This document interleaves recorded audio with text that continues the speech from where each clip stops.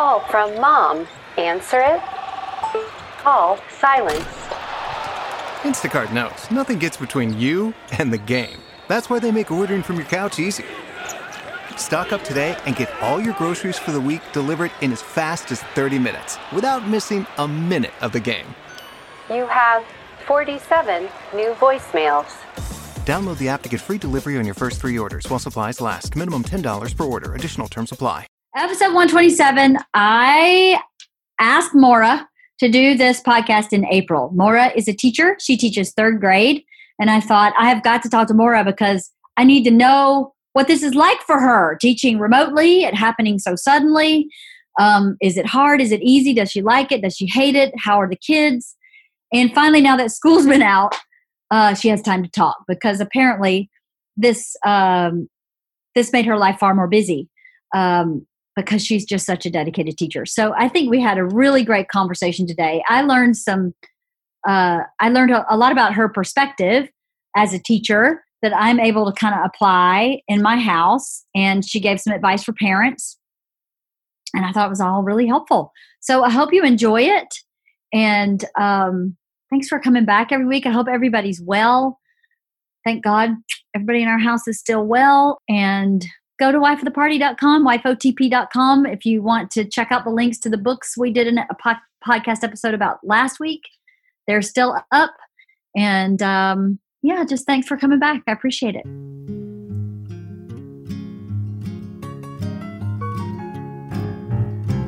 I rode my bicycle past your window last night.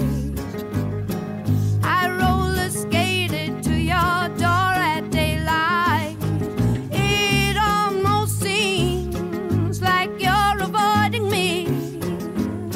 I'm okay alone, but you got something I need. Well, I got a brand new pair of roller skates. You got a brand new key. I think that we should get together and try them out, you see. La la la la la la la la la la la. Oh, I got a brand new pair of roller skates. You got a brand new key. What room are you in? Well, it's in person. I'm in my living room. Is that all right? Oh, yeah. I was trying to figure out. I thought it was, but I was like, Yeah. trying to figure out where you were. Yeah. How's Bert? He's good. He's having some anxiety now about COVID.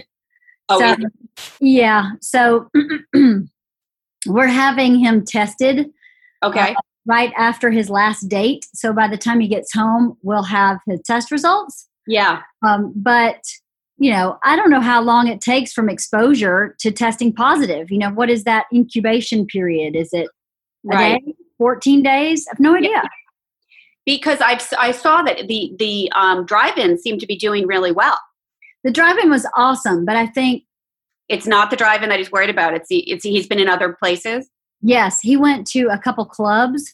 So when they first really locked down this drive-in tour, they were starting to open clubs in very small markets like San Antonio. Mm-hmm. And so they were like, well, might as well hit the clubs on the way from A to B. You've got so much downtime between drive-ins. Hit a club or two. I mean, they're supposed to be at a very limited capacity. They're supposed to be, following the rules. And the first 2 clubs he felt were at close to 100% capacity, and no one had on masks. And they didn't, even though they told him they were checking temperatures, he didn't really see that happening. Oh, God. And it happened the first 2 dates, and then the 3rd date was in Birmingham, and he said they did a great job. And then drive-in, and then the subsequent dates I think have done a really great job. But unfortunately, the first 2 dates were in 2 states that are having really, really big surges. Oh, God. Yeah. So now his anxiety is, as you can imagine, through the roof. Yeah. So I'm trying to think. So he's going to wait and get it tested when he's done before he comes back? Yes, he's going to test in Colorado, and then he's driving home over 2 days. I guess they're taking kind of a slow route home. So 48 hours is how long it takes to get the results back. Okay, from where he's going, because we've got, because Q, I don't know if you know, Q Reed told me about here in LA, she got results in 24 hours. That's amazing. Yeah, up at Warner Center. But you have to make an appointment. Mm-hmm. And I guess I think she said it was like Sean Penn's company or whoever. Sean Penn has been doing a whole bunch of stuff. But that I had not heard anywhere 24 hours. No. And so, and actually that's why, I mean, Georgia probably told you, but tomorrow's Luke's birthday and they were going to go for a bike ride and they were going to come in the backyard and just, but Jamie's girlfriend they test last week on Saturday. She wasn't feeling well, just a sore throat, nothing else, no other symptoms. So she went to the doctor and they thought it was strep, but this is Kaiser, which makes me insane. They wouldn't test her for strep because they said, we're just going to we're going to assume it's strep and we're going to put you on an antibiotic, but we don't want to use a swab that could be used for COVID. So then she said, well, I want to be tested for COVID because I'm around, there's kids and blah, blah, blah. She had to insist on getting the COVID test. Now they're saying it's 4 to 7 days. So we don't have the results back. She ended up taking the antibiotic because I was saying, if you take the antibiotic and are feeling better within, 24, 36 hours, that means you're responding to an antibiotic. And that was probably, a strep throat. Yeah. She totally responded. She's totally fine. The doctor never even thought she had COVID. He didn't even want her to be COVID tested, but she to be safe on the safe side. Yeah. Which I thought was the right thing to do because I'm glad that she did. But now it's a bummer because I said we can't until we know for sure, even if there's the tiniest possibility, you can't have people here. Right. We have to wait. So we have to either push it back. We're still hoping that we'll get results today. Right. That would be like this. That's what we're doing. Yes. Totally. Because it was a real bummer. This is his 16th, right? It's 16. Yeah. It's a big deal.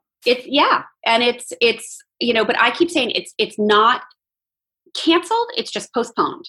It just has to be postponed a couple of days because once we get that test, which I really believe is going to be negative, then it's all good. But I can't in good conscience with the slightest possibility, but I was trying to get on to get him tested. I figured, well, let's just go for this 24-hour, but now there are no appointments until. So anyway, it was the whole thing was just a mess. Yeah. The whole thing is crazy. Isn't it so crazy? It is. And it's hard to know. It's just hard to know. I mean, there's so much, like you're saying, like what is the incubation period? Like from when he was in those clubs to now, like, I don't know. I don't know either. I guess the good news is the two places he felt most at risk were in the beginning. So he's been gone. So he's coming up on 2 weeks from those 2 dates, like 12 days, something like that. So I guess if he got anything there, which is really where he's most concerned, we would most likely, I would imagine you'd most likely test positive at this point. But right. Or it's out of, it's gone from him. Yeah. One of the two. Like if say he got it that first day and it's been 14, I mean, is it out of your system after 14 days? I don't know. I have no idea either. I have no idea. I know it's like, what if you're positive? What do we do? Where are you going? You're not coming to my house. Right. So what's your plan? And I was like, I guess we just continue to rent the tour bus and you live on the tour bus and you'll park the tour bus and live on that, right? Yeah. Drop supplies at the door. You need some matzo ball soup. Yeah. I can put it at the door. But could be, he might feel completely fine and be tough. You know what I mean? That's the other, Yeah. And then you can't even take the antibody test to really know, because I hear they're not really reliable. They're antibody tests. Really? Yeah. Because that would be, I don't know. I don't know. There's so many unknowns right now and it's making everybody crazy. It is. It's making everybody crazy. I think it's making people come a bit undone. Yes, I do. I think, yes. And now that our numbers are soaring here, I know they're shutting the restaurants down again, or bars, I mean, not restaurants, bars. But I don't know. I mean, I think it could send people, I mean, people with, small businesses that if they have to close again are not going to make it. I agree. It's such a difficult thing to try and manage, because obviously everyone's health is most important. But at the end of the day, when this is over, if you have nothing, what does that do to your whole life? It's just so scary. Yeah. I mean, if people who've invested everything into a company, I mean, what are they going to do? Yeah. And there are no jobs, it's, when I start to think about it, talk about it. Yeah. The anxiety does start to, it's overwhelming. It is overwhelming. So is school. Yes. Which is why I wanted to talk to you. So everybody who's listening, you teach third grade, right? Yes, I do. I have been dying to talk to you. When was the first time I asked you to talk? Like April? Yes. I think it was April. I think it was April. Yeah. When we figured out we were in it for the long haul, I've got to get Maura on my podcast because I have 8 questions written, and I'm sure more will come up as we start talking, and you'll probably answer most of the 8. But wow, homeschooling. I personally have a brand new respect for teachers, and I respected them in the first place. Like, I thought teachers were thankless saints who were underpaid and overworked. And I thought that before. But now that this happened, I'm starting to feel like our whole system is broken, worse than it was before. Does that make sense? Yeah, it was a pretty crazy transition. It literally, I mean, the way it went down, and I think this was for most places, but it was the 13th. Oh my goodness, here's the garbage truck. Is that going to keep That's okay. So March 13th was a Friday. So maybe that Wednesday, they started to say, we might have to shut down for 2 weeks. Mm-hmm. So within 24 hours, we were scrambling like, okay, we're going to get a packet together for the kids to send home, and we can check in with them online. And then it was like, boom, it was Friday. Yes, we're done for 2 weeks. So that's what we sent home, knowing that we were going to get on. We didn't know how, but we were somehow going to be getting online. And March 16th was the start of remote learning. And never in a million years did I think that I didn't think I thought maybe it would go past the 2 weeks, past spring break. They'd have to close for 3, and then we'd have spring break, and that would give us 4 weeks and we'd be back. Right. I never thought that that we would go to the end of the year. No. So yeah, the transition, it was huge. And, I think remote learning worked for some kids. Mm-hmm. I think some kids liked it. Mm-hmm. I don't know necessarily at the younger age, but having 2 teenagers too. But I think talking to people, some kids liked it, liked being home. Mm-hmm.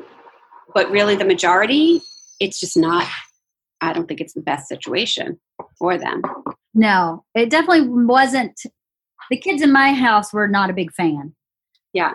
Isla especially was not a big fan because she's so socially motivated to achieve in her classroom context, not just in life in general, but for her, it's important to learn with her peers. So she has no interest in learning with me. Yeah. But I think there's so much value in learning with peers. I mean, there's so much to that. Mm-hmm. And when you take that away, I think that's what many of my third graders, life changed instantly. Mm. And for them to wrap their head around that. And then, at first, okay, the novelty of, okay, we're doing this online. It's something new. It grew old within a very short period of time. They were great. They were always showed up, and they were engaged, but they wanted to be with their friends. They wanted to be in the classroom, and that just wasn't possible. Right. So I know for middle school, at least for Isla's classes, maybe half her class showed up every day. Yeah. And that made her very confused because she didn't understand why they were allowed not to be there. Yeah. And she didn't understand how they could still get a grade. It really, really confused her. I think it made her angry because she didn't want to be there either, you know? But she showed up. And so the complacency of other kids of not showing up or not participating when they did show up kind of rubbed off on her a little bit. She just didn't really want to do it. Toward the end, it was very hard to get her to do anything with school. No, we did. She turned in every assignment. She did everything. But there was definitely Johnny's not coming. Why do I have to go? Right. There was, a lot of that mentality. But you didn't have that in the third grade? Not really. I had 100% participation pretty much every day. Wow. Yeah. There were a couple where, a family went away for, camping for a weekend or something. Yeah. But they showed up every single day. That's amazing. Yeah, it was. So I was it was great. I mean,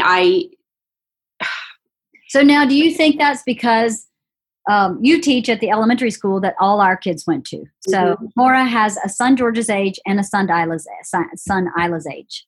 And they all went to elementary school together at your elementary school. And the parents at that elementary school, I think, are not normal.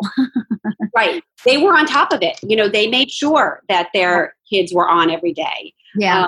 So that was the difference. That you think that? I do. I think it also was the group of kids that I had too. I had amazing group.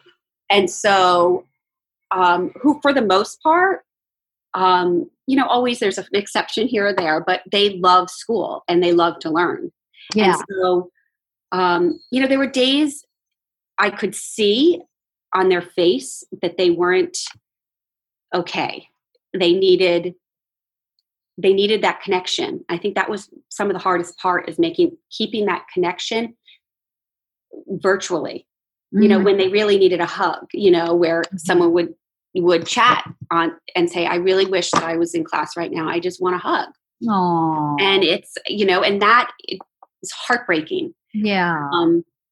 And so it was, how do you still try to reach them, keep things engaging, keep them fun, to keep them wanting to come back.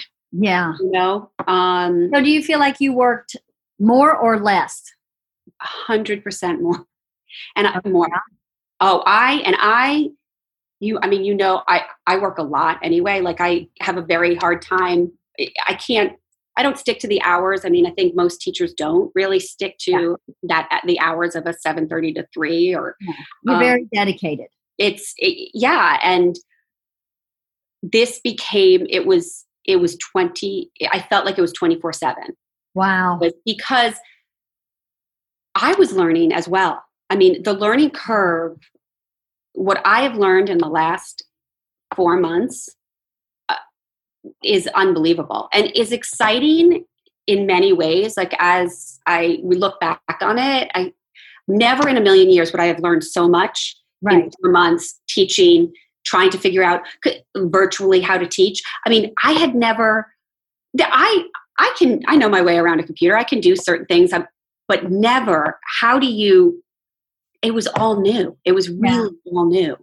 So it was my learning on top of me trying to teach, on top of me trying to make sure that my own kids were on and learning. And what you're talking about with Isla, it was similar. I mean, everybody got everything done. Everybody, they were on their classes. They knew what they had to do because I was on class I had class going. So they had to be up and on class themselves because I couldn't leave what I was doing to go tell them. And they're old enough too. Yeah. But it got old and it was very different at the middle school level. And I can see how that would be. I mean, some of the things that Liam would tell me would happen in his Zoom classes. Yes, same here. Yeah. Same here. I was like, Elementary level. I bet he didn't get an E in behavior. I bet that one kid did not get an E in behavior. Right. There was some certain, it was interesting. So do you think you will, how much do you think you'll keep and apply when you return? I think there's a lot, actually. Yeah? There was a lot. And I did an extra course that the district offered for online learning for teachers. And there was a lot that I learned that I can absolutely be applied in the classroom. Systems to put in place that I think will make things more interesting, other things that the kids loved doing. So it would be neat to do that in the classroom. And then, or if I'm working with a small group, they can do some things that I can do virtually that might be more engaging for them. Right. So, so I actually think there's a lot that can be applied to when we go back to the regular classroom. Was it your impression that your colleagues felt similarly? There was a whole range of emotions, I think, for the teachers. Yeah. First of all, there were different comfort levels with technology to begin with. Right. So that layer added a layer of stress. And all the teachers at our school, as you know, they're so dedicated. So the stress was very self-imposed in terms of wanting to make everything right for the kids. Right. We were trying to do, and we didn't want to fail at that. Yeah, I'm sure. And so or we didn't want to say, no, we can't Zoom because we don't know what we're doing, or we don't know how to do it. There was a pressure, I think, that we added on ourselves, wanting to make it as right as it could be. And so there was that added pressure. I do think, as people look back, that I think they feel like there's a lot that they've learned that they will move forward with in the classroom. And then others just, everybody can't wait to just be back in the classroom and not have to teach remotely. Yeah, I'm sure. I'm very lucky. My grade level we're very cohesive group. We work really well together. Yeah, third grade's a great grade. Yeah, and I know that having them by my side through this, we definitely helped each other through You did? Oh, yeah. We worked really well together and split up tasks. And when we couldn't figure something out, that was the thing. We would Zoom with our class, but then we would Zoom afterwards and say, well, I tried to create this, but this is what happened. Could you look at this with me? And how can we do this? And we just problem solved through it all. That's great. And one of the teachers, it was so funny. I think it was end of May, and we were on a Zoom meeting, and somebody said something, and it was very techie. And he said to us, okay, just stop and listen to what you're saying right now. We've never been talking like this 3 months ago or 4 months ago. How funny. So, it was, having that support was amazing. Yeah. So, so I think people, I will say teachers were very stressed. Everybody was very stressed. It was I think that was my experience as well. I had, because I was so involved in Isla's learning because of her dyslexia, I noticed 2 teachers seemed very low stress, and they were the 2 teachers who were already using Schoology, kind of not optimally, but at all. They were the 2 that were kind of using Schoology. And then the 3rd teacher was using so many different technologies before this started that it became very confusing once we added everybody on Schoology. And then one of her teachers was clearly very stressed out. And I overheard in a Zoom classroom him explaining his stress and his level of stress and how difficult this was and how they're asking too much. And It was a big complaint fest. And I thought, I'm not sure this should be happening with your students. Maybe with another teacher who teaches your subject in your grade level, but maybe not in the classroom. I actually have to say, I thought what the district required of us was very reasonable. Oh, yeah? I did. I think that they, there were many issues that I might have had at other times. Yeah. But this was when you think about this transition in days. Yeah. From being in the classroom to the number of students that this district serves. Insane. To going to remote learning where you have teachers who some have trouble turning on a computer and others are a whiz. Mm-hmm. And you have to figure out how to get everybody up and running. Yeah. Get devices to children that don't have devices. Mm-hmm. Try to get kids who don't have internet access, some hotspots to do that. When you think about the amount of things that had to happen in a very short period of time, yes, there were glitches. Yes, there were things, but I thought that they transitioned really well. Right. And I think that I thought it was very reasonable. They didn't come out and say, you have to do this, and this every single day. They tried to give you some guidelines. Right. For making sure that you were reaching your students, giving assignments, as we should have been doing. Yeah. We needed to do that. Mm-hmm. And so it was stressful. Don't get me wrong. I was, a lot of gray hair. I can only imagine. But I don't think that what the end expectation was too much to ask. Because I think they gave us a lot of opportunity. They had a lot of classes that we could, and professional development online that we could do to improve our skills. So there was a lot that we had to learn, but they were giving us the opportunity to do that. Right. The support that you needed. Yeah, I do. I felt that way. So, I mean, it was difficult for everybody. Mm-hmm. As difficult as it was for me, it was difficult for my families who were starting, the two parents are trying to all of a sudden work at home, and they have two children that they're trying to be doing school at home. And when they're younger, I mean, think about kindergarten or first grade. Oh my gosh. Yeah, I can imagine. Where you can't just say, get on the Zoom or do this or do that. Set your alarm for 9. Yeah, happen.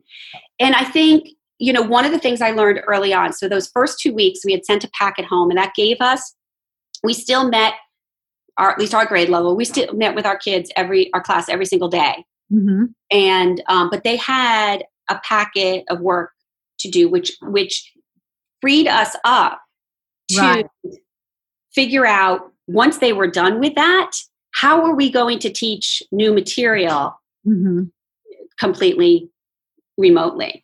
And when you talk about the teacher that had so many different platforms going, I realized within those first 2 weeks, we realized within the first 2 weeks, that we had to streamline everything. Mm-hmm. So we used Schoology, and we would make a weekly folder that the kids could just click on every week. If they went into Schoology, they could click on that folder.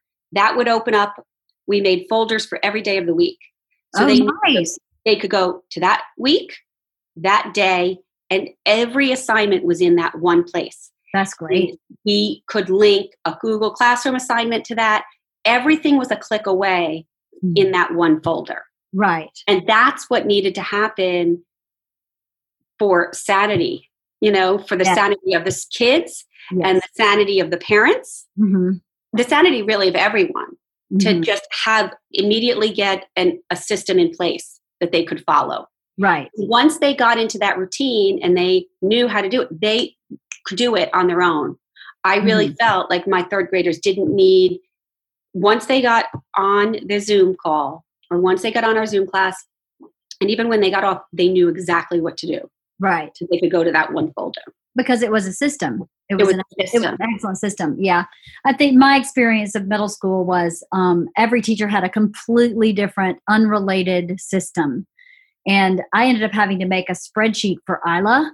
Mhm. When each teacher had each Zoom class, well, each classroom, one teacher did Google Meets, one teacher did Zoom, one teacher did Schoology, and we couldn't remember. I couldn't remember. Okay, science is in Zoom, but there's some link you have to go to on Schoology first. And then the history teacher, Monday class is Zoom, but Wednesday class is a Google Meet. Same teacher, two Yeah. different modalities. It was so difficult. I wish the district or whomever could have done something similar to what you just described Yeah. and said, everything's right here. Because everything in theory was supposed to be on Schoology.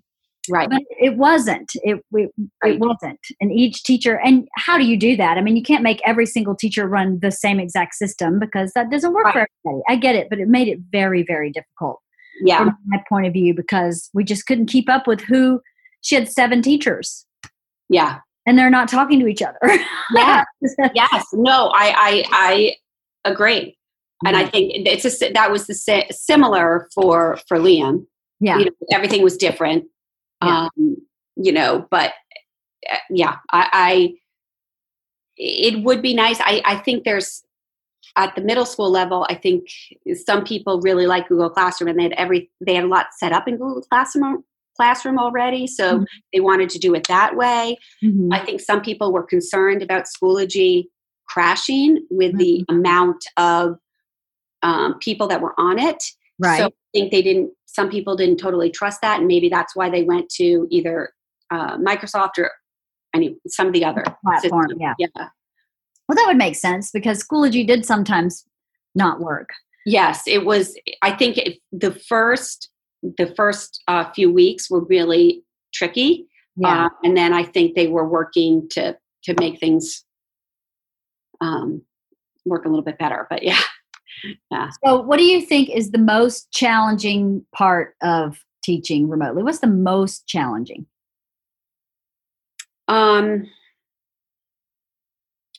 Well, that's a hard question because I think there's probably several things that are kind of wrapped up with that. I think trying to teach new material when you are not in the physical space with students. I think when I teach, you make a connection and you can sit next to a student and you can point to something. You know, the kids that struggle, you can pull them. And I know you can do a breakout room and pull a small group. It's not the same as being in person and being able, I can write something, I can show it to them, I can do it on the screen. I actually got this little device I have next to me where I would put my iPhone and I made it like a document camera. And so it was, so I was able to, another teacher friend of mine from another school told me that this is what he had tried. So I immediately ordered it and I could make a document camera basically out of my phone. And so that way, at least, it was a little bit easier for them to see on the screen. And it was funny because the first day I used it, one of my students said, because what I had that going and I also screen shared. So they could look at both places, whichever they were more comfortable with. And it was funny because at the end of that day, I said, I'm curious, how did you like that? Did that work for you? Was it easier for you? Did you like it when it was better on the computer? And one of my students said, I liked it because it made me feel like I was back in the classroom. Wow. So that's what you would have been doing in the classroom. But I could see it better on the screen. Interesting. Yeah. And I thought, oh my goodness, that was such interesting insight. And it was, to me, that the biggest piece of that was the need to feel like we were back in the classroom. Like that thought that made me feel like I was back in the classroom. Right. But it was important that I gave them I thought what I realized is, okay, I need to have both things going. So Right. for learners that need to see me actually writing it, Yeah. that's there available for them. But I can also put it on my screen. So that's available for them because it might be easier for them to see Right. on the screen. So, I'm all roundabout here, but I think that the hardest thing is sometimes it just takes being next to a student or right next to them and telling them something or showing them or pointing out specifically something that I can see their work and where their error is. And then I can identify what they're not understanding. Right. And it's a quicker way to be able to analyze where the learning breakdown is, or where they're confused. Yeah. And to not have that, what I think is probably the hardest. Yeah, that sounds hard. But I guess the other piece of that, which maybe is embedded with it, is I was so concerned about their emotional well-being. As I had a lot of real sensitive students who, and I think just knowing that I needed to make sure that they were okay emotionally, right, with all of this. Right. So keeping that connection, which I think was easier because I had half a year or more than half a year. Right. I knew them and they knew me, right, inside and out. Right. And so I could tell just by looking at their face, when they got on Zoom, I could tell if they were kind of where they were, or if they were stressed out, or they would chat something to me. I knew. And then I could say, all right, let's talk later. Let's do a Zoom later and chit chat a little bit. So I was able to do that, which is what worries me when you think about starting a school year. Yeah. If you start remotely, is that you haven't built those relationships. They don't know you yet, and you don't know them. I know all the little nuances, and I can tell by an expression what they're feeling. So, so I guess the hardest, it was new material or helping them figuring out where they were confused, and then making sure that emotionally they were all right as well. Right. It's a lot. That is a lot. Is it easier for you in some ways to teach from home? Like, are you like from the waist down, you're in your pajamas and slippers? I have to you can say, throw laundry in every once in a while. Honestly, I didn't feel like I had time with laundry or anything like that. But I did, in terms of getting dressed, there were a lot of yoga pants. Here up, I definitely didn't dress the way I would dress for school. So, and certainly not like I have a long commute time anyway. Right. I live very close to where I work. You could walk to. Walk there. Yep. So it wasn't, so that, I guess in that way, I could connect with my kids during the day, my own kids, a lot more with, which it was nice to kind of see them. I mean, everybody, it was funny because around here, everybody was on their own. Everybody was on their own for breakfast and everybody was on their own for lunch. Right. Dinner, I cooked. But other than that, it was like I had meetings. They had different schedules. Yeah. Nobody was on the same schedule at all. Yeah, because they're in two different schools and you're in a third school. And two different schools, and I'm in a third school. It would be, 11, 10, and Luke would be like, it's my lunch break. I enjoyed that piece too. I enjoyed having my kids around. And I kept thinking, I'm such a glass half full person. I kept thinking, what a privilege that I get to help teach my daughter 8th grade. I can't, the 10th grader has no interest in me helping her or being involved at all, which is completely normal and fine. But Isla needed help. And I thought, this is actually really a privilege. The flip side of the coin was, it was very frustrating. Yeah. I felt very inadequate. I felt very lost a lot of the time. And she and I are the same human being. People don't really think that. They think Ida's like Bert. Mm-hmm. No, we have the same stubborn and we have the same agenda-driven life. No. My agenda is to sleep until 11, Isla would be, and start this day. My first class starts at 11, so I'm going to wake up at 10:55. And my agenda is, how about you wake up at 10:30, go to the bathroom, brush your teeth, put some decent clothes on, brush your hair, have a little bite to eat, water, something. No, we were on totally different agendas. So she and I butted heads a lot about semantics and stuff. But as we're reading history together, which, sorry, in my opinion, is the most boring subject ever, we were able to really connect and enjoy each other. And I thought, what a gift, if there is a gift in this whole thing. That's a gift to get to. And then Georgia would saunter in and make herself lunch, and to see her be really independent, because I know she is, but I don't get to see it right like that. It was really cool. Yeah, and it's interesting because I did a lot of reflecting, and I was so sad on the last day of school. It was the hardest Zoom. And I think when I reflect back on it, I think it was, it was funny to me because I'd see people posting things or saying, oh, I've got all this time on my hand. I keep cleaning out this cabinet or that cabinet. And I had no time. No time. Right. And so I was constantly going. And it was something else to learn, or something this, or I have to figure this out, or I've got to think, well, this is coming up and I need to put this together. How are we going to make this work for the kids? And so it was go. And on that last day, it was like, wow, we made it. We did it. Yeah. And so I had to kind of reflect. I knew it would be hard that last Zoom day. And I didn't want to say goodbye to my kids. I love them so much. But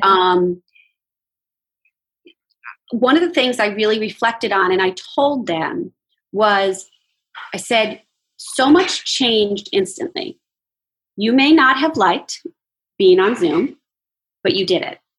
You might not have liked being away from your friends, but you did it. Yeah. This was not, we missed a field trip, and we missed this and we missed that, but you did it. Yeah. And the fact is you did it, and that's resiliency. You were resilient. It doesn't mean you had to like it, but you were resilient. And I really wanted to clarify that and really make them aware that that's what we need. We need to be resilient. We need our kids to be resilient. Yeah. There's so many things in life that knock us down, and we have to get back up and keep going. And you might not like the thing. You might not have liked it. Right. But you actually did it. Yeah. And made the best that you could out of it. Right. And so that's something to celebrate. And really proud of. Be very proud of. I had those same conversations with Isla, because I was like, this was really hard for you. This was really hard, and you should be very proud. She, at the end of the school year, had straight A's. And I was like, you should be, this is not an easy straight A for you. You didn't get the benefit of having any teachers except for me. And I haven't been in 8th grade in a long time. So I am not prepared. But I tried to give her that same perspective about her learning, because she really did persevere. They all did, really. Yeah, no, I think many of them did. I have to say, I know the students in my class, I feel like they all did.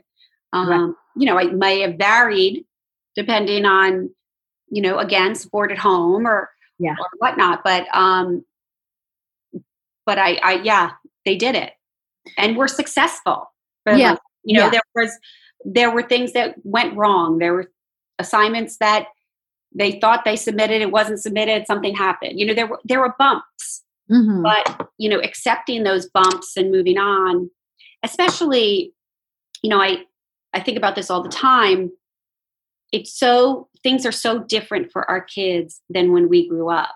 Yes. So everything right now is instantaneous for them. Mm-hmm. And it's really, I see the difference in the classroom. I see the difference as a teacher. I see the difference as a parent. Mm-hmm. Everything is instantaneous. Mm-hmm. And they don't know necessarily how to wait for things or how to, that you have to learn to struggle. Yes. How to struggle. Yeah. How to struggle. Mm-hmm. And it's okay to struggle. Mm-hmm. And so, in fact, it's healthy.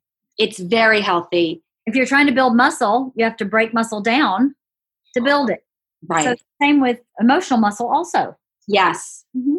I think it's really important. So I think that this was a big learning in that way. Yeah, it was. So I have a question that I don't think applies to your classroom, because I think the answer is obvious based on what we've just been talking about. But do you feel that in general, the kids were learning what they needed to learn to move on to the next phase of school? I've always heard, and I sort of observed that what you learn in 8th grade, you kind of build on in 10th grade. What you learn in 7th, you build on in 9th. They're kind of building blocks for each other. Do you feel like overall it was people were learning what they needed to learn to go to the next phase? Because I hear a lot of parents complaining in my circle of life that they feel their kids did not, but they're middle school parents, that my kids are going to be really screwed in high school. Yeah. Well, I do think that middle school piece, I see it with my own middle schooler. It'll be interesting when he gets really back into the rhythm of it, because he, you probably can hear me, but he, I feel like I think there was a little slacking, there was, doing what every assignment was turned in. He did very, very well, mm-hmm. but, well, not as much was required of them. Yeah. In the beginning, it's different for Luke. Luke his requirements were strict throughout. So I do feel that that's high school. So I do feel that he learned what he needed to learn. I mean, that was, they had some systems in place already. Same with that I think allowed that to run a little bit more smoothly. Mm-hmm. But I think for my middle schooler, that's going to be an interesting transition again to high school and to the level of work. Because in the beginning, it was funny because both of my boys said, I'm working more now than I ever did when I was in school. Right. So they felt like they had a lot of work, but then I felt like it tapered off with the middle school. Yeah, I felt the same way. For elementary, I think the fact that we did 3/4 of the year really helped, because there was a foundation that we built. Mm-hmm. And so what we did moving forward, we did a novel study that we were going to do anyway. So we had that all set up. We just kind of transitioned it to virtually and online. Right. Some of the math I feel was very difficult to teach. Teaching geometry in 3rd grade and time and elapsed time remotely was not ideal. So do I think those things will need review? Absolutely. Yeah. So I think there will definitely be a slip in terms of moving forward. But I think that the one thing is everybody's going to be in the same boat. Yes, that is true. So as teachers, we will have to adjust our teaching to fit the needs of where our students are. Where they're but I also think that there could be a huge disparity there too, because, especially at my level, like kids need to be reading every single day. They can't stop reading. They need to be reading they're still at that point Where they're learning. They built their fluency and they're building comprehension, and they have to read. Mm-hmm. You know, they have to, the biggest thing, third grade, they have to memorize those multiplication facts. There's always a slip over the summer because they may not be doing it as much as what we did at school. And I think, you know, you'll see a bigger slip. You know, we did, you know, listen, I would spend it. Usually we would Zoom for about 2 hours every day. And then they had some assignments, but did I feel like it wasn't the same as having, you know, 6 hours of the day? And, you know, where there's little ways that you build in extra learning. Right. You know, that wasn't available. It wasn't possible. It wasn't possible. No, it just wasn't possible. Yeah.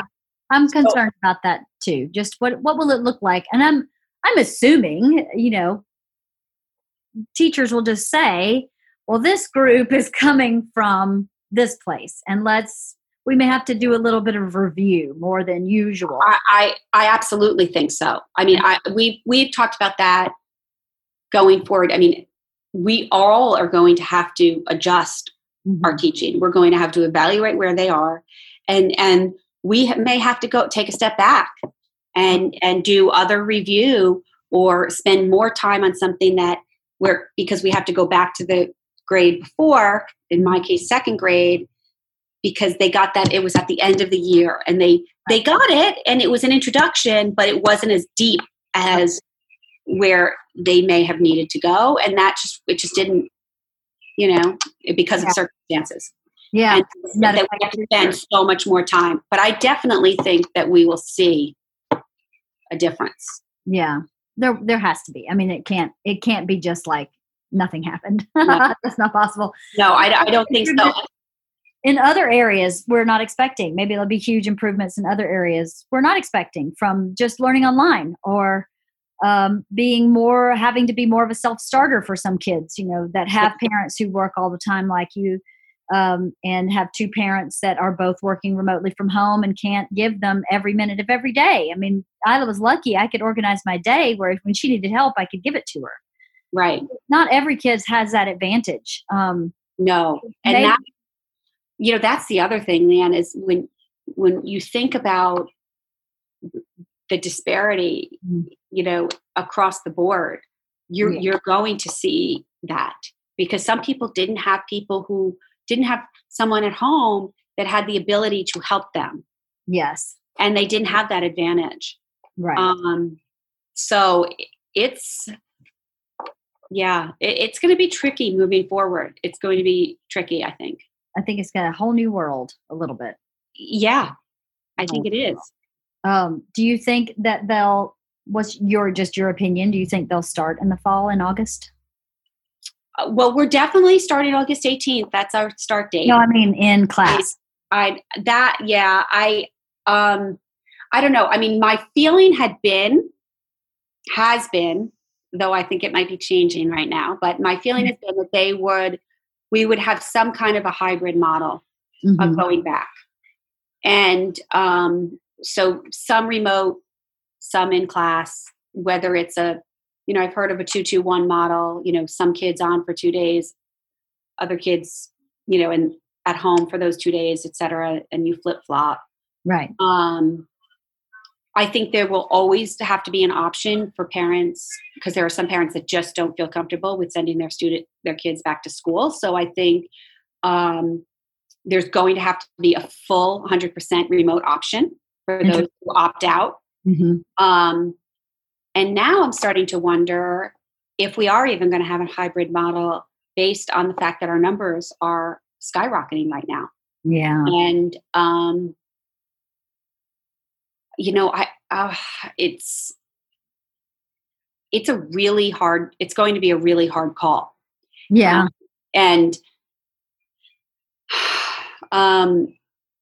You know, I know they're furiously working on a variety of models, and they're trying to take advice from, you know, the healthcare professionals. But, you know, the Pediatric Association came out and said that they believe that students should be back in the classroom next year. Yes, there's I don't know if it's American Pediatrics. I don't know exactly if you look it up, but there's a group of pediatricians who have come out and said that they think there is more harm to children not going back to school than COVID. Right.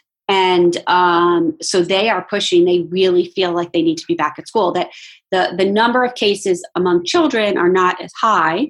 Right. And so, with safety in place, safety mechanism in place, that they should be back because of the detriment to their the emotional, the socialization piece too. Yes, I think that's not a bad point because my highly social 8th grader doesn't want to go out anymore at all. She doesn't want to go hang out with anybody. I feel like she feels like or believes she doesn't know how to talk to people anymore. Yeah. It's just a short period of time. I mean, we've just been here since March, April, May, June, 3 months. And she feels like she doesn't know how to talk to anybody in her peer group. Yeah. She's very anxious about seeing anybody. And I think that's because she's been out of school and she's not, and that age group, middle school, is all about social, right? Yeah. It's all about that. I had her last IEP meeting at the end of the school year. And I had said to them in the meeting, I think the worst part for her is not learning. It's not being with her peers. And Mr. Cranow, who's the head of the special ed department at her school, said, I agree with you 100%. This is very, very difficult, in particular for middle schoolers. Yeah. Because that's their whole currency is social. I mean, learning is way back here for most middle schoolers. So, and Isla keeps saying constantly, I'm ready to go back to school. Right. And that girl has never said that. Yeah. It's the social. Yes, and I think my boys are the same. I think they want to be with friends, and Liam wants to start high school. He wants to be able to start in a new place. Yes, she too. Meet new people, and it's a new beginning for them. Yeah, and Isla so can't wait to start high school. Yeah, George's experience at her high school, which Isla's going to the same school, has been so positive. Yep. But she's really looking forward to that positive experience. And, they don't know. They don't know whether we're starting a hybrid model or at all, for just remotely, or I think we have a definite start date, whether it be hybrid or remote. We are starting, I think, August 11th. And then they're still saying we are not sure what to do with the incoming freshmen because they always have a big barbecue. So all the freshmen can meet each other. And they're like, we're just not sure. Yep.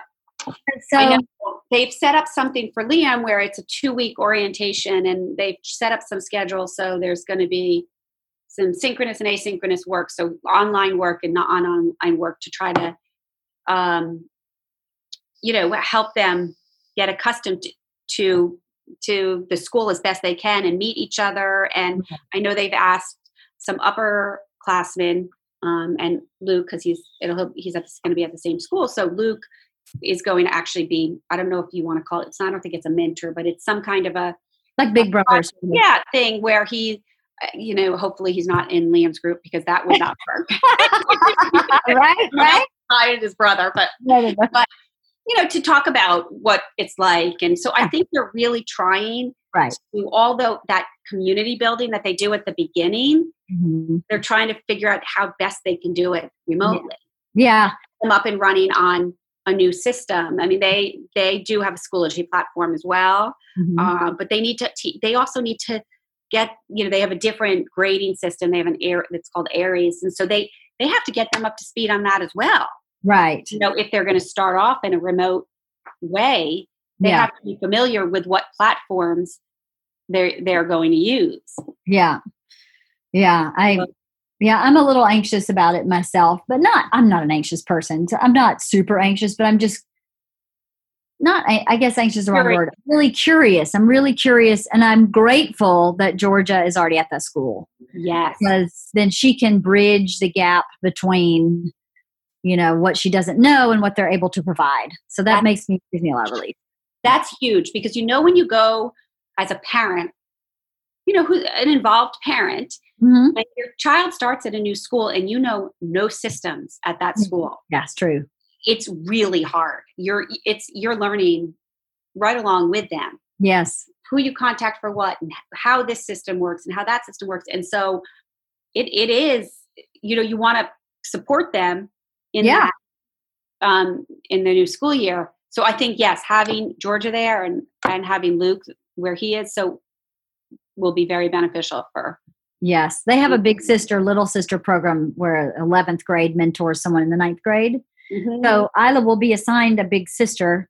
Again, like you said, hopefully not her sister, but that's good too. So she'll have somebody she can call. And there's so many juniors there'll be that want Isla.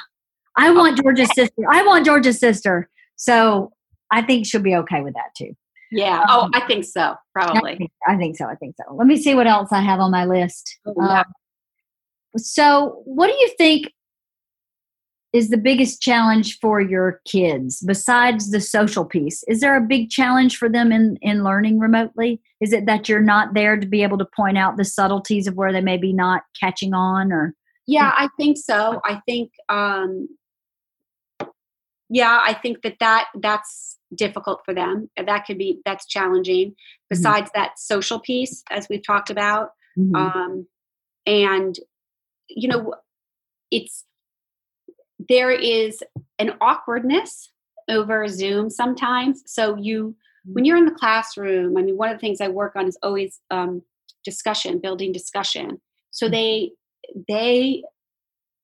bounce things off of each other. So if we're having a discussion, it takes some time to get this way, but conversations become seamless in the classroom. Mm-hmm. And they can build on what other people are saying. And so I agree with so-and-so, or I disagree, or I think this, or what do you mean? All those conversations that you have with Zoom, you're trying to do that. But it's not because you read body language when you're in the classroom. Right. You learn to read body language of when someone's finished and when you can start speaking. That makes total sense. And so when you're on Zoom, you're trying to put up your hand, or you're putting up your hand virtually, or you call on somebody and they start talking and they forget that they're on mute. And so you're like, please unmute. Oh my goodness. Yeah. So all of those things, so it becomes more awkward in terms of them communicating with each other. Right. It got better, but it definitely, I think that's challenging for them because they're not able to read each other. Right. When we're trying to have a conversation, it's a little more stilted. As one of them said, now, Miss Simon, the thing that you say the most is, please turn your video on. That's funny. Because sometimes if their video would go, they didn't turn it off, but it would go, I think, how it goes to the home screen or whatever. Yeah. Whatever it is. But anyway, it would be so funny. Turn your video on, please. That's really funny. So what do you think parents could do? Is there anything you think parents could do to help at home, to add to what you need, or to, so as a parent, sometimes I felt very helpless. And sometimes I felt very meddling, like I'm too much in what she's doing. Right. And I don't need to be, but she's not able to manage this on her own because, like I said, 7 teachers, 7 different modalities of teaching. It was hard for me to know when to be there and when not. Is there anything, in 3rd grade, it's a bit different, but. Well, I really, I think that a big takeaway that from this can be them building a sense of independence. So, but see, again, what you're saying, if you have 7 different systems, that's really hard for someone. Listen, some kids can do that. They can have 7 systems and they can do it seamlessly. Absolutely. Not every kid is like that. Right. And many kids are not like that. That's not a minority. It's most kids would struggle with that. Right. I think. So I think if as teachers, we can have a system in place that is manageable for our age level and grade level, helping the kids rely on themselves before they run to their parents. So I think that it's very easy to be like, I don't get this, and turn and say, I don't get this very easily. Whereas they need to take a few minutes and they need to try themselves before they run and ask for help. That to me, so that takes some help from parents at home. Yeah. They have to be on board, and it's setting up a system of saying, okay, you have to try these 3 things before you come ask me for help.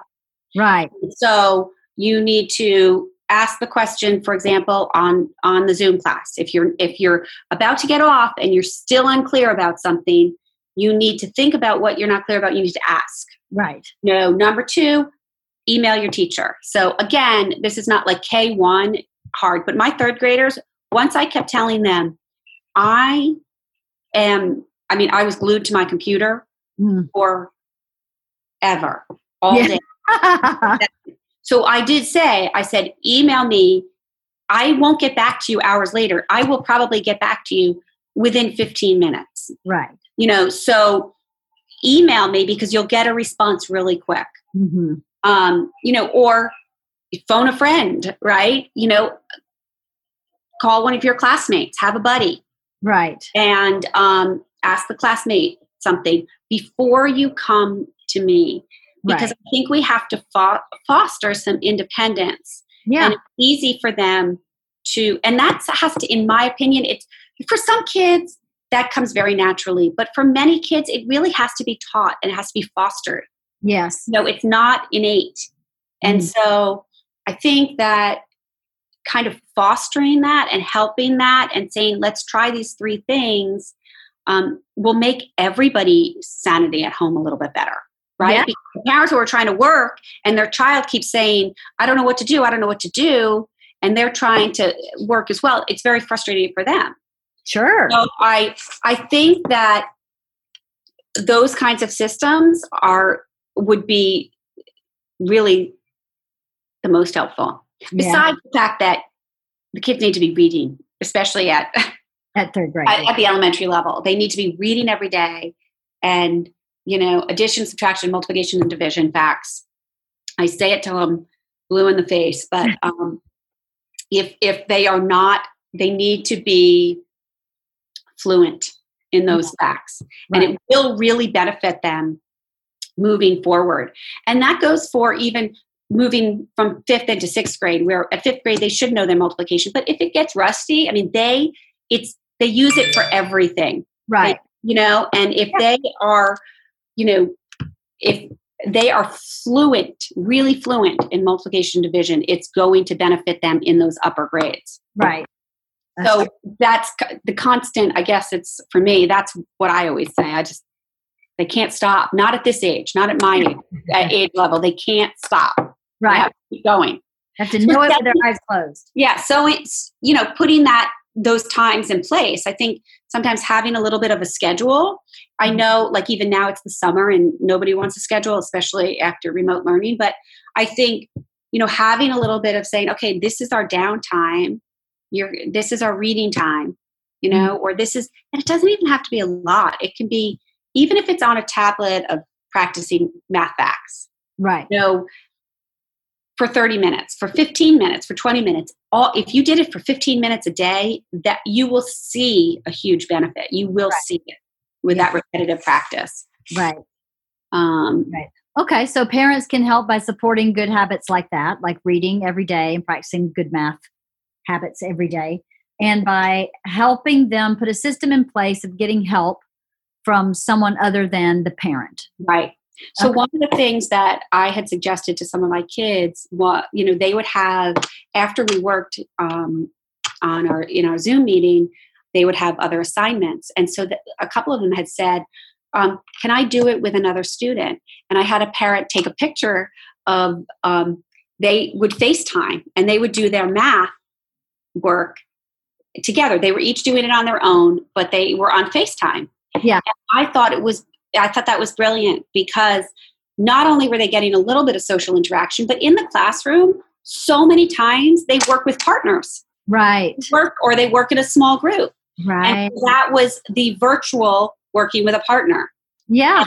It was fun for them. They could then, if one of them had trouble, they could talk it through. Mm-hmm. And it was, so that might be another thing if up and running in for the next school year, but having a buddy in your class that you can set a time.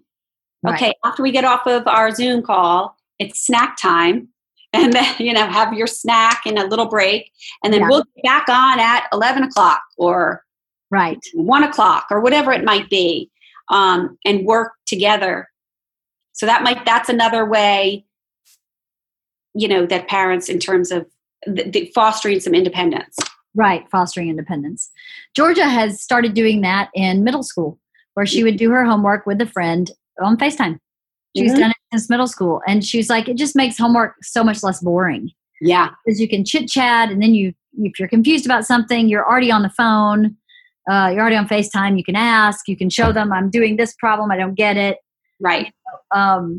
She's had that good habit for a long time. I did try very hard to foster those habits with Isla. Email your teacher, text a friend, go back on Schoology and see if there's anything anywhere else you might have missed, because some people would put information in materials. Some people would put it in, I don't remember, assignments. And then, right. Different places. Yes. It keeps, again, all the way down. Again, keeping track of that is very tricky. Mm-hmm. And I do think that if there's one thing as teachers that we can do moving forward, is to try to figure out how to have systems in place that are easier for them to navigate. Right. And I have to say that even I found that moving on, when you move on to middle school, and I guess in high school, I don't, I think the school that Luke goes to is a little bit different, but the teachers don't communicate as much. No, yeah. The way elementary teachers do. So, how that's always been, where you're like, oh my gosh, you have 4 tests on this one day. Nobody communicated that there were 4 going to be, everybody was giving the test on the same day. So they're overloaded with work. Mm-hmm. So that communication piece would be nice at the middle school level, if they could figure out how to streamline it a little bit. Right. I think it's just a harder thing to do by sheer numbers too. Yeah. Especially the school our kids went to. There were 1,800 students in 3 grades. Yes. That's insane. How many teachers is that? Many teachers. And, Isla was in a small learning community. But when we went to graduate, because her English teacher was not in her small learning community, because she had... Oh, he wasn't there when she went to do the drive-by? No, he wasn't there. And her information wasn't in the list for the parade. So it took them so much time to find her, because she was a Media Arts and Tech Academy student, but her English teacher was a STEAM teacher, and they listed everybody by your English teacher. So we showed up, and he was like, yeah, I'm definitely graduating today. They couldn't find her name because they didn't have she was for English. So I was like, oh, brother, please. She's got straight A's. She's totally graduating. I promise. No. That makes me sad.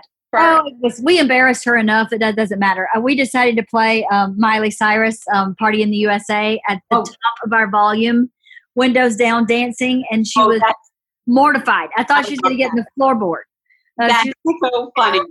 We didn't even hear that they were playing like the culmination song. Yeah. You couldn't even hear it? Oh, that's funny. We had no idea. And at one point, the principal asked us to pull over because he couldn't find her stuff.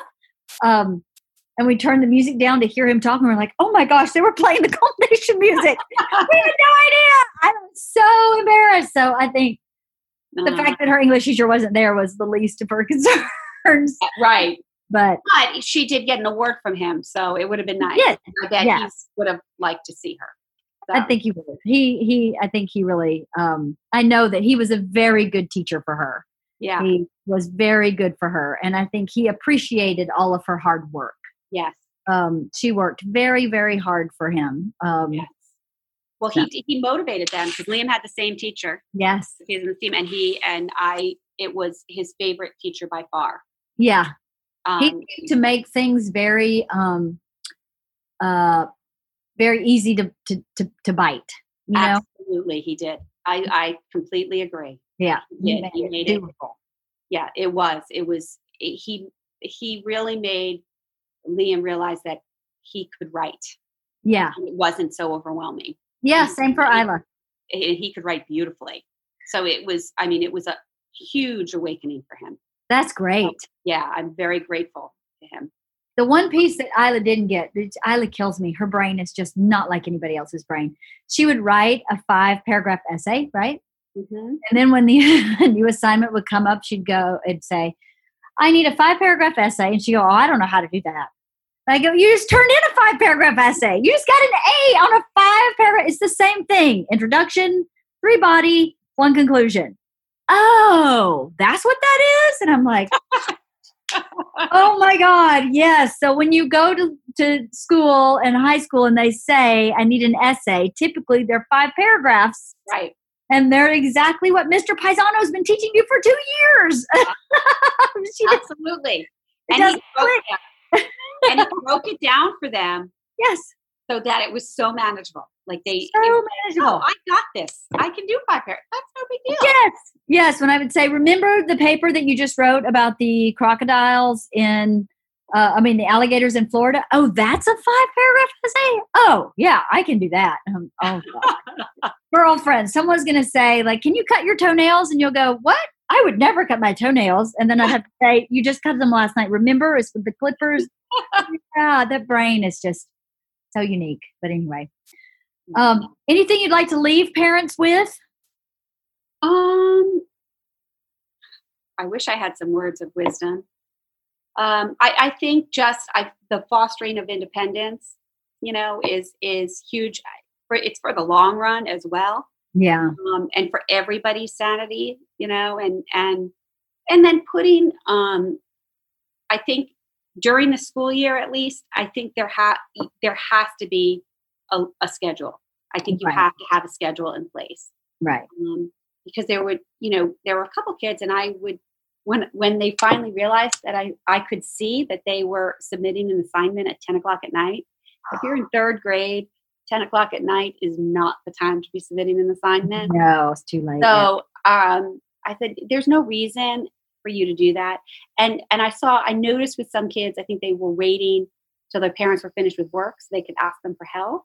Mm. And I was saying, that's where I was saying, if you need help, you can ask me during the day and I will help you. Right. But so I think, again, it all goes back to that same thing of setting a little bit of a schedule, encouraging them to do what they can without them. Yeah. If there's something you really can't do, I'll do that. But the last thing is for a parent to finish work and then to look and say, we have all this to do. Right. Yeah. Now? Yeah. Is frustrating. Yeah. For parents. So I think to help that, setting up a schedule and putting some of those things in place for to build the resilience and the reliance on themselves, and the grit that try it, you don't get it, try it again. You don't give up after one time, but you've got to do it a couple times. And if you don't get it a couple of times, don't say try one more time before you. So I think it's building that in them, and that's a life skill, really. Yes, it is forever for any job, or anything they do, to not give up after the first time. Right. Keep trying and assess your resources. Right. Yes. You may have more than you think. That's right. So what we started doing too is Isla's history teacher would give them a lot of textbook reading. And I started saying, why don't we watch a 10-minute video on YouTube about what we're about to read? And then we'll have kind of an overview of what we're reading because, when you read history, in 1862, 4 people ate a piece of oatmeal. And then that caused a revolution. And you're like, I got stuck on 1862 trying to think how long ago that was. I don't think like that. But you find a good online teacher. I thought that was a resource our teachers could have given us, was if I don't understand and I can't get you, where can I go? Yes. Give me a place online, because there's so many things you could find online, but I didn't want to show her the wrong thing. Right. I didn't want to show her a different way of teaching science than what her science teacher was teaching. Right. That is something that would have helped me, is if a teacher had said, yeah, if you have questions and you'd like to watch a video about compounds, chemical compounds, I recommend this YouTube video. That would have been so great for me, because there were so many times we reached out to her science teacher. The science teacher was amazing, responsive, would explain, would refer her to something that she had done, but we still didn't get it. She would try to get it on her own. I would try to help her. We still wouldn't get it. And then I'd go, well, let's just find something on YouTube. And for whatever reason, the way that teacher taught that lesson, we would get it, but then sometimes it was such a treasure hunt for me to figure out what was close enough to the way or to the material. Yeah. And I think that that's true. I think, particularly with the history, you set a context. Yes. Give an overview so that when you're reading something you can hook it onto something. Yes. You need to hook it to something. Yes. To make it make sense. You need to see it maybe in a bigger picture, and then go down to the minutia of in 1862 or whatever it is. Yes. I think that's a really good point. And the other piece is, the way that we learned when we were growing up is not the way that we teach. No. A lot of people talk about this with the math. They're like, I can't help my child with math. I don't know what, or the child, it becomes a battle because they know one way of doing, the parents know the way that they learned, and the kid has learned it a different way. Yes. And the parent, they're confused, or they're saying, no, that's not the way they taught me. And it becomes a complete breakdown. Yes, absolutely. And that is a big issue. Mm-hmm. And so, some parent ed, I think, if we have to move on remotely, I did have one parent Zoom, and I tried to go over everything with the parents when we first went to remote teaching. I had a parent meeting so I could show them the folders, show them this is what we're doing. Right. This is where everything's going to be. Right. And then I also sent weekly emails about trying to lay out what the week is going to be, where as on one day we wanted to do an extra game, and we found that it was easier if they had a second device. So letting them know that ahead of time. Yeah. With plenty of notice to make sure all devices are charged and everything else. I think that's good feedback for teachers. We have to remember. We're the backup teacher. Give them give you all the resources. Yes, that was something that took a lot of my time. Yes, for sure. And I didn't really mind spending time, but I was always afraid I was showing her the wrong video. What if I show her this and now she's totally confused? The math you just said is a perfect example. When Isla was going through your elementary school and doing math, I kept going, well, I'm getting the right answer. I don't know how you're getting the same. The answer's right, but I can't check your work. Right. I have to go over here and do it my secret way, old school, 40 years ago, and your answer is correct. So you got it right. But I don't know about your steps. I can't help you with that. Right. So, any teacher out there, especially middle school, high school, because how our elementary school taught math was different. But for the most part, I know how to teach multiplication tables, the basics for elementary school. But middle school is when it kept going, God, I don't remember chemistry. No, absolutely. I don't remember. Yes. Compound. I don't remember compounds. I don't remember all this about these atoms. I have no idea. No, listen, either do I. When 6th and 7th, when they needed help with certain things, I had to research it and learn it again myself. Yes. There were certain things I remembered, but the sciences I didn't always remember. And, I would have to go back and relearn it. Yeah, relearn it. Get to them. So We found an awesome history teacher who does every single chapter in her textbook in 10 minutes. That's amazing. And so we would do the overview and then we would read the chapter. And he was funny and he was goofy and he was real brainiac. Super brain guy. So maybe I don't remember him. Maybe I'll post on my website. Write myself a note.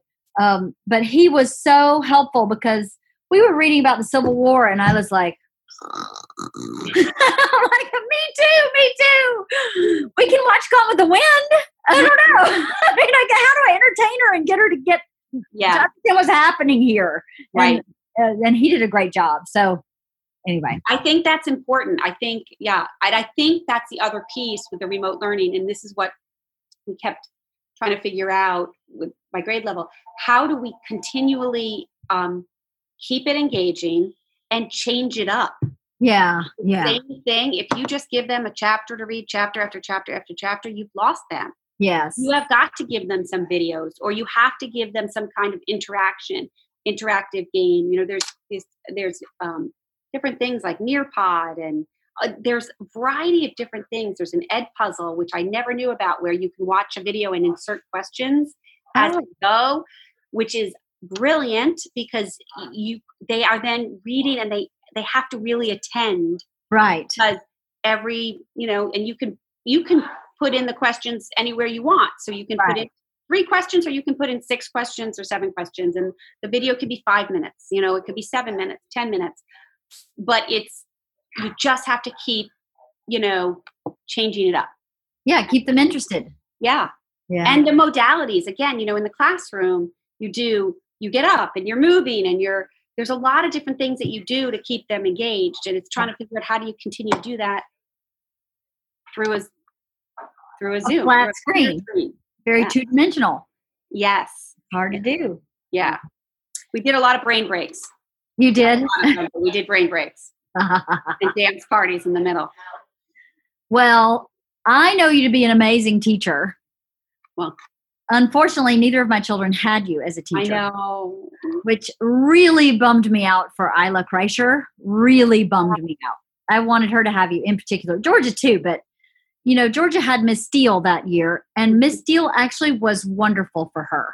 Mm-hmm. She was a great teacher for Georgia. So I have no regrets about that. But I actually have regrets about Isla not having you for teacher. I wish I had her. I don't ever see those class lists beforehand. I only see them after. But I would have loved to have Isla. Oh, I love that girl. Yeah, it would have been great. Yeah. So, well, thank you for all you do as a teacher. Thank you for sharing all this information. It's been an interesting time in so many ways. So, Well, maybe this podcast will give parents an insight on what teachers have gone through in this transition too, and other teachers may learn from what you've shared. Yeah, I mean, and people figure out what works best for them, I think, and but I know I learned a lot. I mean, the learning curve all around was huge for everybody. Yeah. And we're all in it together. We are. And I have really had to look at a lot of the silver linings, because there are silver linings here. Right. And so I just had to keep looking at them. But I think that's an excellent takeaway for parents too. Yeah. Find the silver lining. Find it. Because it's there. I mean, it's there. It's there. It really is. And I know it. I can see it with my own kids, that there were things that I'm like, wow, okay. This is as challenging a time as this has been, there have definitely been some silver linings. Yeah. Same here. Yeah. Well, thank you, Maura. Thank you, Leanne. Thank you. Let me know how the COVID testing comes out. Oh, I will. I absolutely will. And same. Yes. Oh yeah. Same. Yes, I will. Woo. Yeah. Well, cross our fingers again. Yeah. One for you, one for me. Yeah. All right. All right. I'll see you soon. All right. Take care, Leah. Bye.